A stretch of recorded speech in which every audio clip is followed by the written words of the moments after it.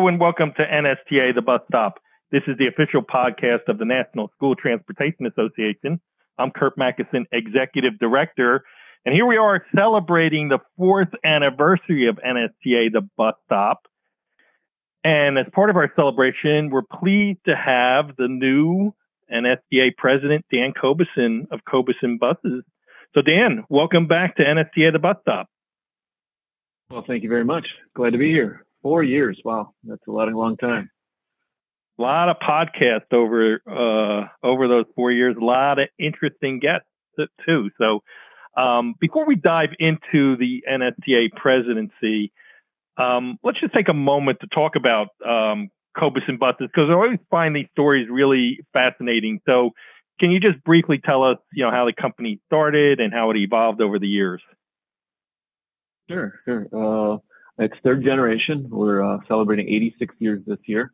It started, my grandfather was a farmer, and he started into the milk truck business to get his milk to town, and eventually started stopping at other farmers' houses and asking them how the crops are doing or how things are going.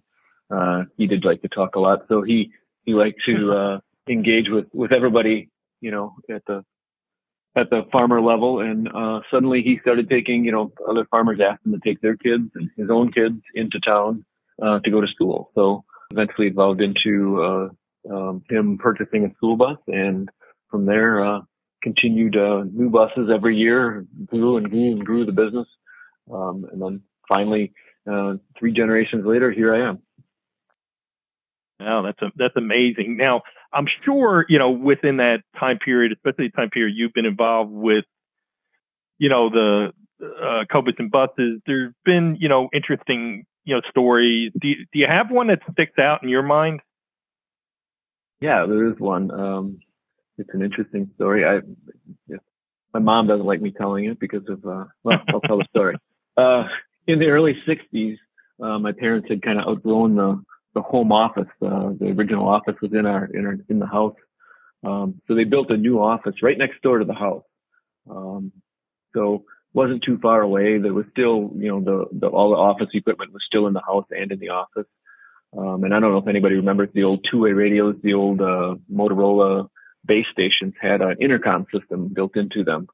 And my mom actually used the intercom system as a baby monitor. So when I was just a youngster, an infant actually, and when I woke up and was hungry or whatever, if I made any noises whatsoever, she heard it over the two-way radio system. So she knew what was going on. She'd come and get me or do whatever I needed to be done. So she used the two-way radio system from the buses as a baby monitor. Now, if she would have patented that or developed that baby monitor into to some sort of business plan, I might not be sitting here. I might be, have a whole different life. Right. But fortunately, she stayed in the bus business, and here we are today. Now, it begs this follow-up question. So were you on your own unique channel, or was it going over to the regular driver pool too as well? Well, it was on, like I said, it was an intercom between the boxes. It really wasn't on the two-way radio system. So it was, to your point, yeah, I don't know if the other drivers would have cared to hear all that, but it was an intercom, just an intercom between the boxes. Okay, all good. That's a great story. Thanks for sharing that. Now, let's pivot for a second to the NSTA presidency.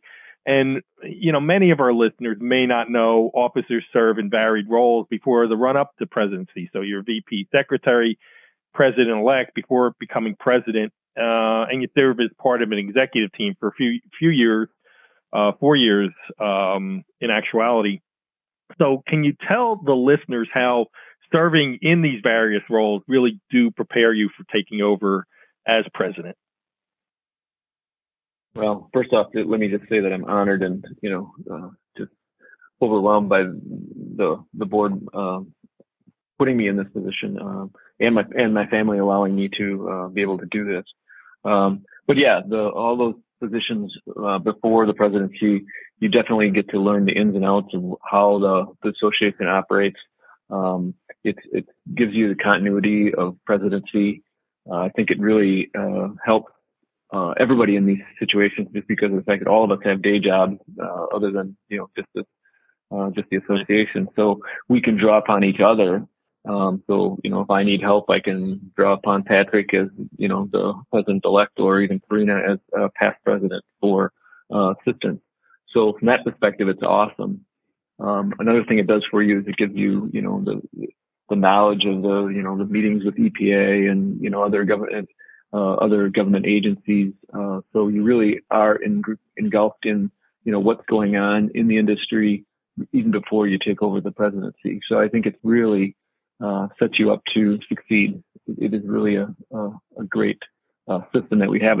It's different than any other association I've ever been part of. It really does prepare you for what's going forward.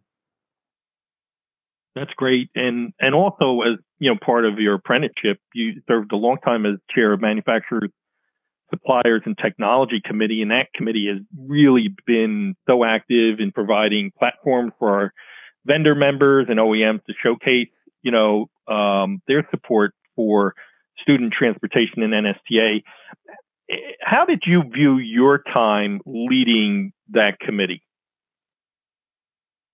Boy, it's interesting. Everybody always says school buses are kind of, let's say, antiquated, or, they're always there. They're not, nothing ever changes kind of thing. But boy, if I look back on my time on MST, when I started there, it was just the manufacturers and just talking about what the next diesel emission controls were going to be. And it was every year there was a new set of emissions that were going to take place, and how much, was this going to affect us. And, at that time it seemed huge that they were, these changes were being made. But now I look at it and go, wow, those were simple compared to the movement to electrification.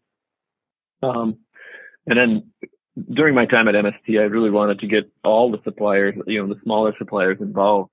So we started the speed networking portion of our annual convention, which really has really helped us out. I think that's really, been engaging with everybody, and, to the point that the technology just keeps ramping up to the point where we may have to break down the MST into two sections, or just deal with the OEMs in one level and smaller suppliers at a different level, or even go into different subjects, the bus itself, or the technology around the bus, or things like that. But it is really changing. It's, oh my gosh, the whole technology world is changing so much. But MST is keeping it up, and I think that's a big part of my presidency. I think is going to be, us being an expert in the electrification of school buses is really going to be an asset for NSTA moving forward.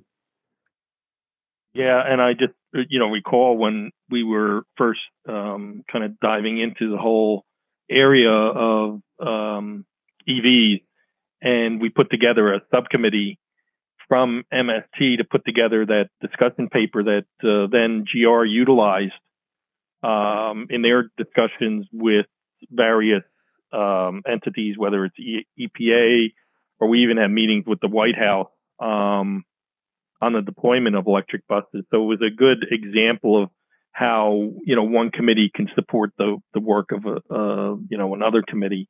And I definitely agree with your point about this committee evolving.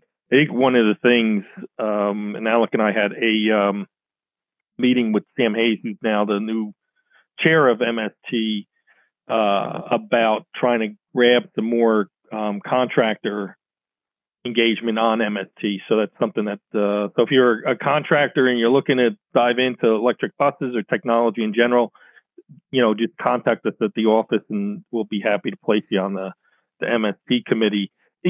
Moving down the line, Dan, and on the theme of MST and us providing platforms for vendor partners and OEMs, are there other areas that you think maybe the association can support our vendor partners and OEMs, outside of this speed networking? I know that you do a lot of work with webinars and some of the live meeting programming, and I guess that stuff is kind of vetted at the MST level, but we probably can do more. Are there any things that come to your mind? Nothing specific, but I do think we really need to get, more and more, and not necessarily specific to the electrification, but we need to get, what electrification, because it is a shift in the business. The business model is definitely shifting. A good example would be financing. These new buses are substantially more expensive than the diesel buses. However, supposedly you're supposed to save that money on the long run in this case, in cost of fuel.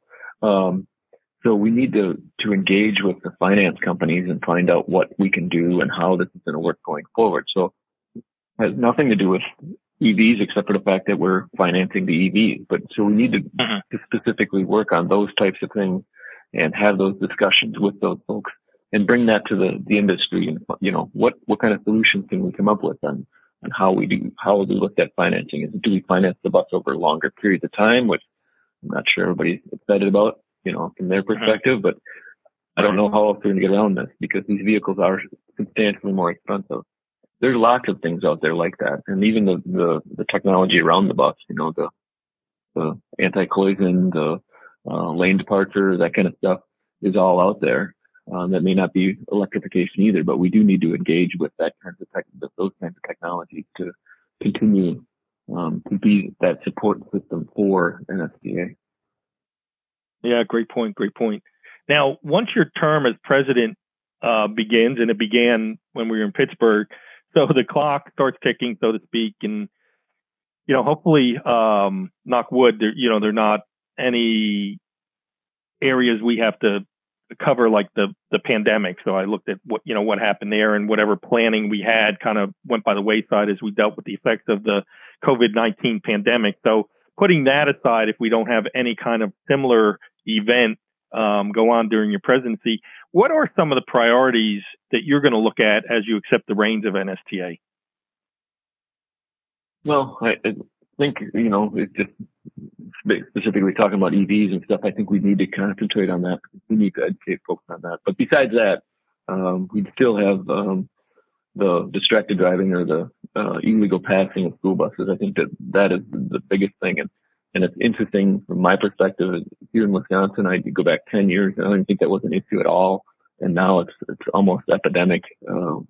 Drivers are coming in saying the illegal passing is happening on a daily basis. So we really need to figure out a way to educate the general public on how unsafe passing a school bus is. So that's one big place I want to work on. Same thing, been back a little bit to the EVs and the technology that's changing out there.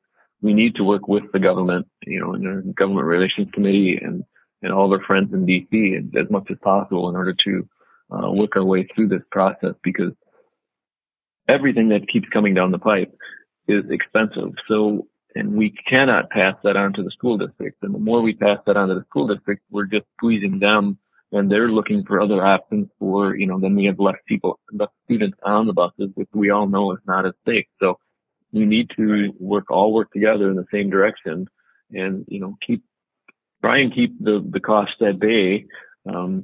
If we all made all sorts of money when we could stick, all this technology on these vehicles, that'd be one thing, but we just do not. The margins in this business do not prepare us for that type of technology and expense going forward. Right. And we also need to grow.